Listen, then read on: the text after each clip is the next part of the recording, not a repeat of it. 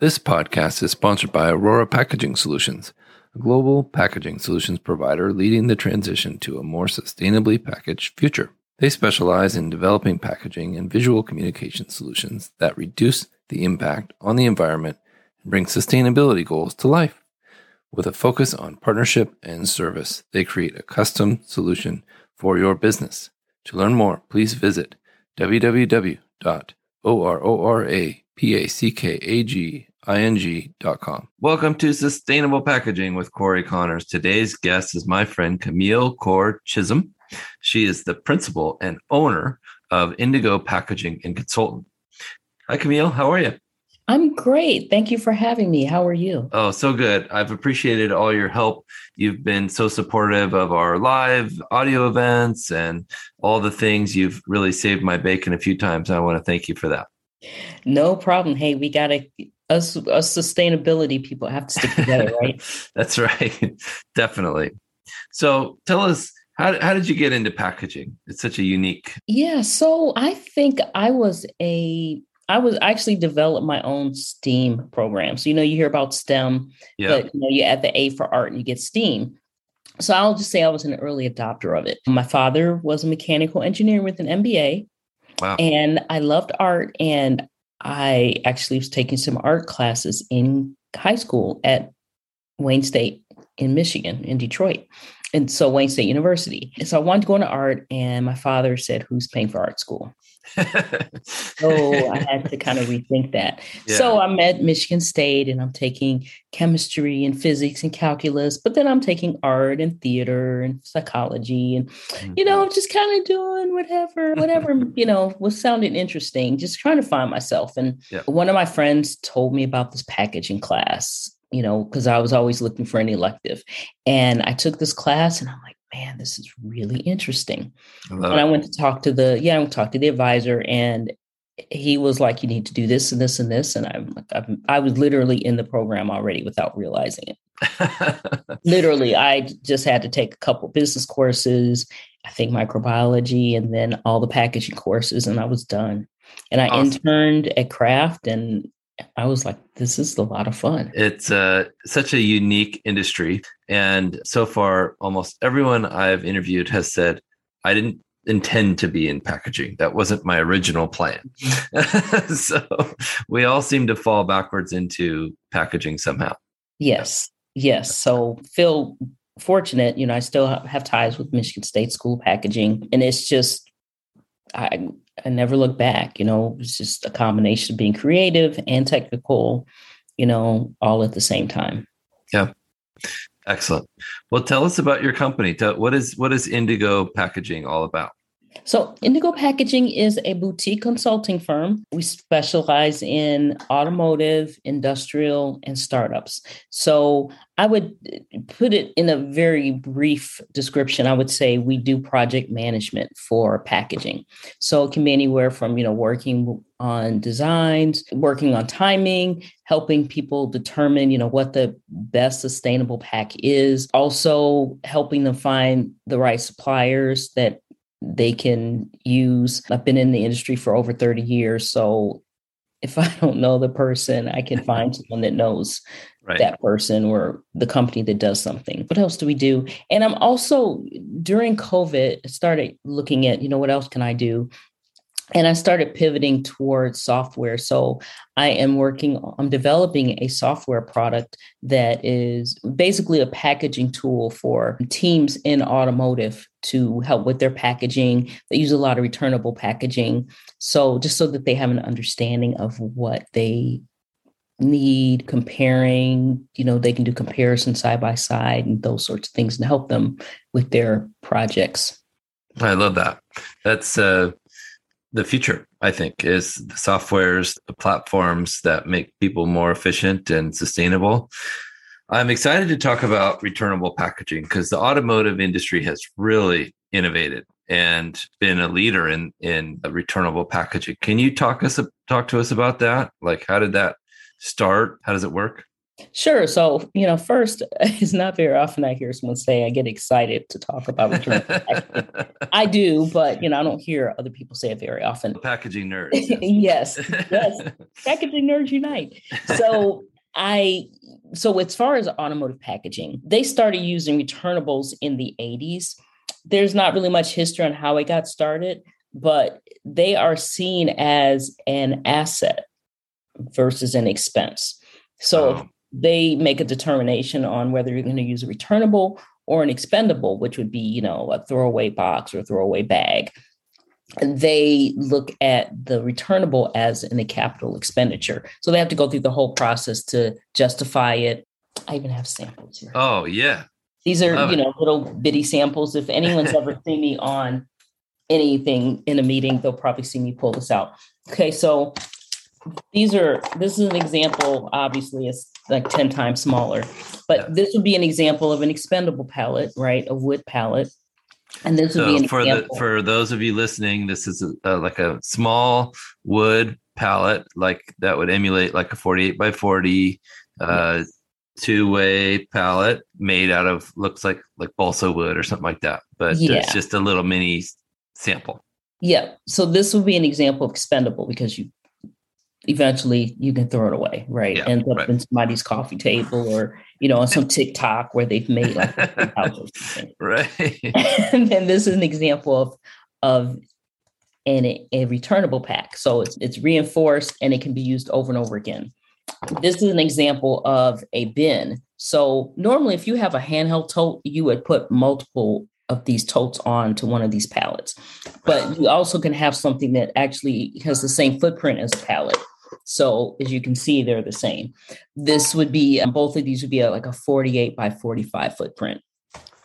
So then they fill this up at the supplier. They put parts in it. And it's a plastic, heavy duty plastic tote bin.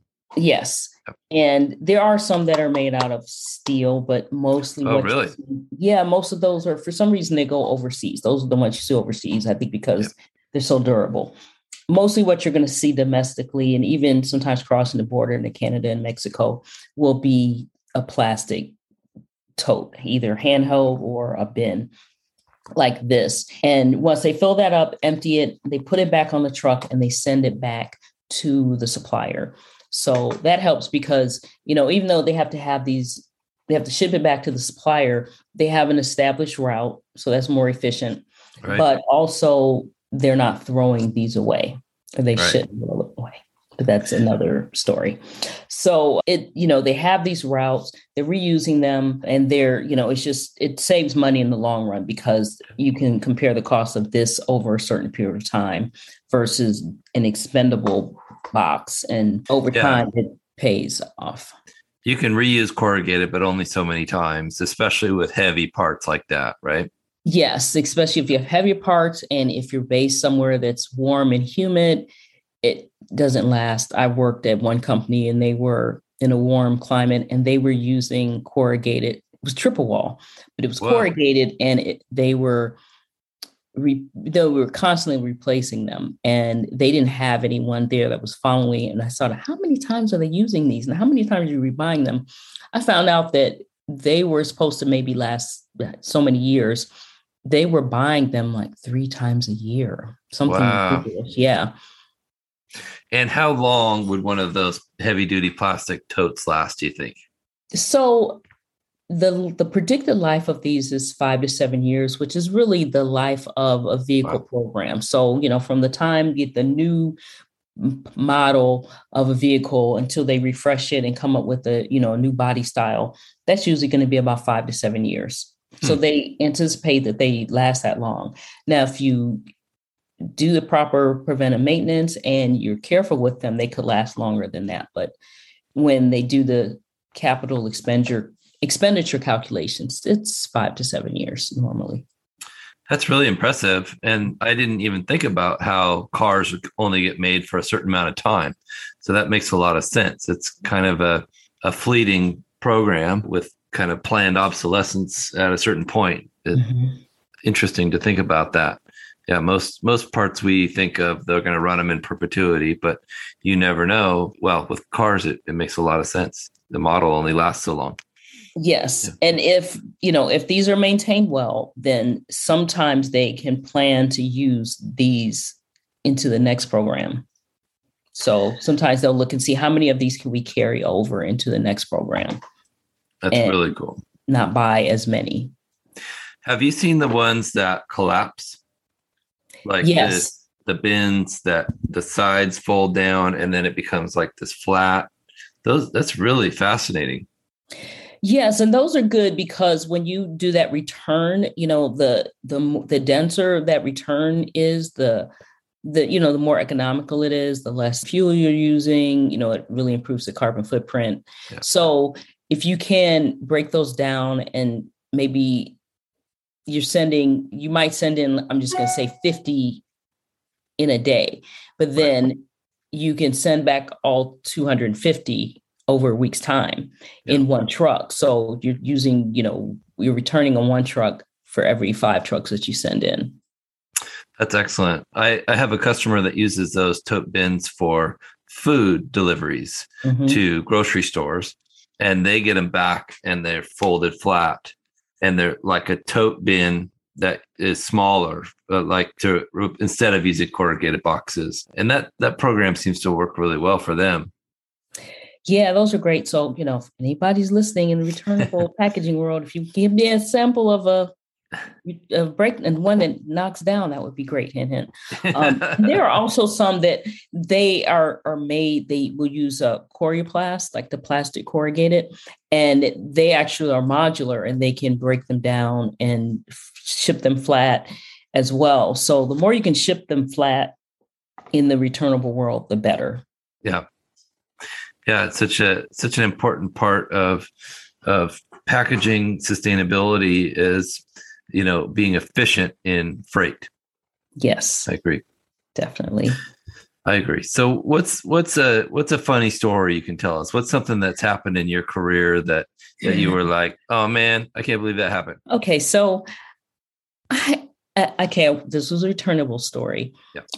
We had this one plant I was working with, and every month it was like, we're out of containers. We need more returnables. And they were spending about $10,000 a month on replacing returnables. I'm like, where are these going? Someone's stealing them, because theft can be a thing with returnables. I'm like, where are these things going? And we didn't have any record of them going out, because we could track them. They're not going anywhere, and they're just going literally into this black hole. Where are they going? So something made me Google map the location. And there was this, maybe I can share the picture with you too, but you see this big, you're seeing these, semi trucks that are, 50 feet long. Yeah. And they're lined up in this yard. And then you see this big splotch of this pile of something black.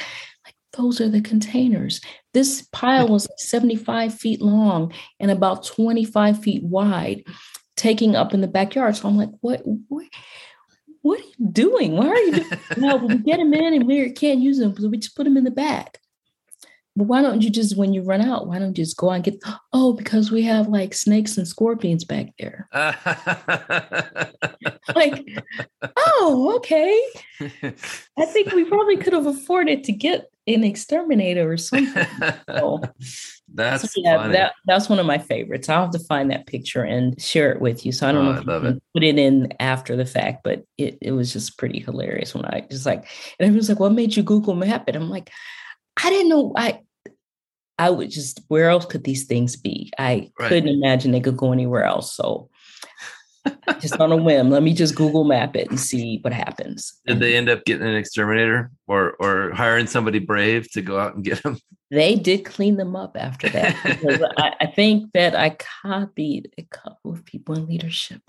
I just copied a few people in leadership. So so word got out and they cleaned it up pretty fast. And that's a big savings. Good job. Yeah. Because they were spending $10,000 a month. And because it was, they were saying that they were lost and everything, it didn't necessarily come from their plan. It was coming from a different budget, which is why I was able to copy leadership. Right. Well, and that's the kind of thing that makes you a long-term partner, right? When you solve problems like that. Yeah. So you've got to be like a super sleuth slash psychologist slash artist slash everything. That's one of the great things about packaging is, you can just get in there and whatever needs to be done, you can do it. I agree. We have to wear many hats as packaging professionals. Yeah, well done. Yes. Well, what's the future of sustainable packaging? Is there anything out there that you're seeing that is exciting to you? I think for me, the future of sustainability, I think that it has to be in the systems to actually follow through on whether it's recycling or composting or whatever that end of life is. It has to be maintained. I think that one thing that's exciting is I think we're past the whole flavor of the month and people are actually paying attention to it where, I saw the environmentally friendly, give a hoot, don't pollute, Yeah. I'm dating myself here, but, and it's like you see that cycle. Everyone's like really psyched up and, first we would get rid of we won't throw everything in the street. We won't throw it on the roads. We won't kill trees, on and on and on. But I think people are actually seeing the whole picture now where before it was a particular industry may have been having issues with their sales. So they use sustainability or environmentally friendly to prop up their business and get more business. So, but then you didn't always hear all the stories about, we're planting a tree, but we didn't tell you we're planting a tree that doesn't fit in the environment. So now we've killed half the animals or, aluminum is completely recyclable. However, only, less than 20% of it actually is recycled, I mean, I think every type of packaging has that story. And I think people are actually learning the complete story now. And before they weren't, they would just hear the one thing, this is the perfect package. And they don't necessarily know why. Now they're looking at what's perfect for me and how do I best handle it. Yeah, I agree. Well said. It feels like it's actually happening this time. And you're right. For so long, we want to be green. We're going to be enviro friendly. We're going to do it this time. And how much is that going to be? Oh, no, we can't do that. Next year, we'll talk about it. Yes. Now we're getting answers like, yeah, we have to do it. It's time. We must be part of the solution. We have to be. And then it's hard because, our main type of packaging, it was designed to be disposable. Yeah. And it's really cheap. So, it's kind of hard to break that habit. We're like the smoker on the high cigarette or something. We're stuck on that right now. And I think we're getting past that. We're going through the withdrawal phase, but we're getting there. Yeah, that makes a lot of sense. Well, thank you so much, Camille. This has been awesome. Can you tell everybody how to get in touch with you so they can use your services? Yes, you can reach me on LinkedIn, Camille Corr, Chism, Corr, like corrugated, Chism, Chism. You can go to my website, which is, it should be, right now it's being under development, but, being revamped. But by the time this plays, it'll be good. You can reach me up on my website, which is www.indigopkg.com. And that's INDIGO, like the color, P as in Paul, KG.com. Or you can email me at Camille, CAMILLE, at indigopkg.com. You can just social media, pretty much Indigo PKG on Instagram and Twitter. I think you can find me, but the best way is to email me or just go on my website or LinkedIn. I like that name. Is that your favorite color? Yes, blue is my favorite color. You can't already tell. Yes, ma'am. And and that's another story. I mean, I initially named the company something else, and I was in another state. And when I moved back to Michigan, I went to, register the name, and there was, I was consulting and there's consultant with the exact same name. And I looked it up and I'm like, we went to college together. We even worked at the same company at different times. LinkedIn actually made the one of the people at that company an employee of my company on the LinkedIn page. So I'm like, Yikes. yeah, I think I better think of another name. One of my friends said, you need to name it a shade of blue because you've always loved blue. I love that. That's a cool name. Well done. Well, thanks so much. And I really appreciate you doing this today. Sure. Thank you, Corey. It's great to talk to you. And finally, one day we will meet in the three-dimensional world. Yes, I look forward to that very much. Yes. And thank you, Landsberg Aurora, for sponsoring this show. We appreciate that. If you're listening, please make sure you're subscribed so you don't miss the next episode. And we appreciate a review. Thanks so much. This episode is sponsored by SpecRite, the first purpose-built platform for specification management. So much has changed when it comes to packaging, and there's a new book to help you stay ahead of the curve, The Evolution of Products and Packaging, written by longtime packaging executive Mr. Matthew Wright, helps you unpack industry trends and explains how you can use data to drive packaging innovation and sustainability. Download your free copy today at specRite.com/book. That's SPECRIGHT.com/book.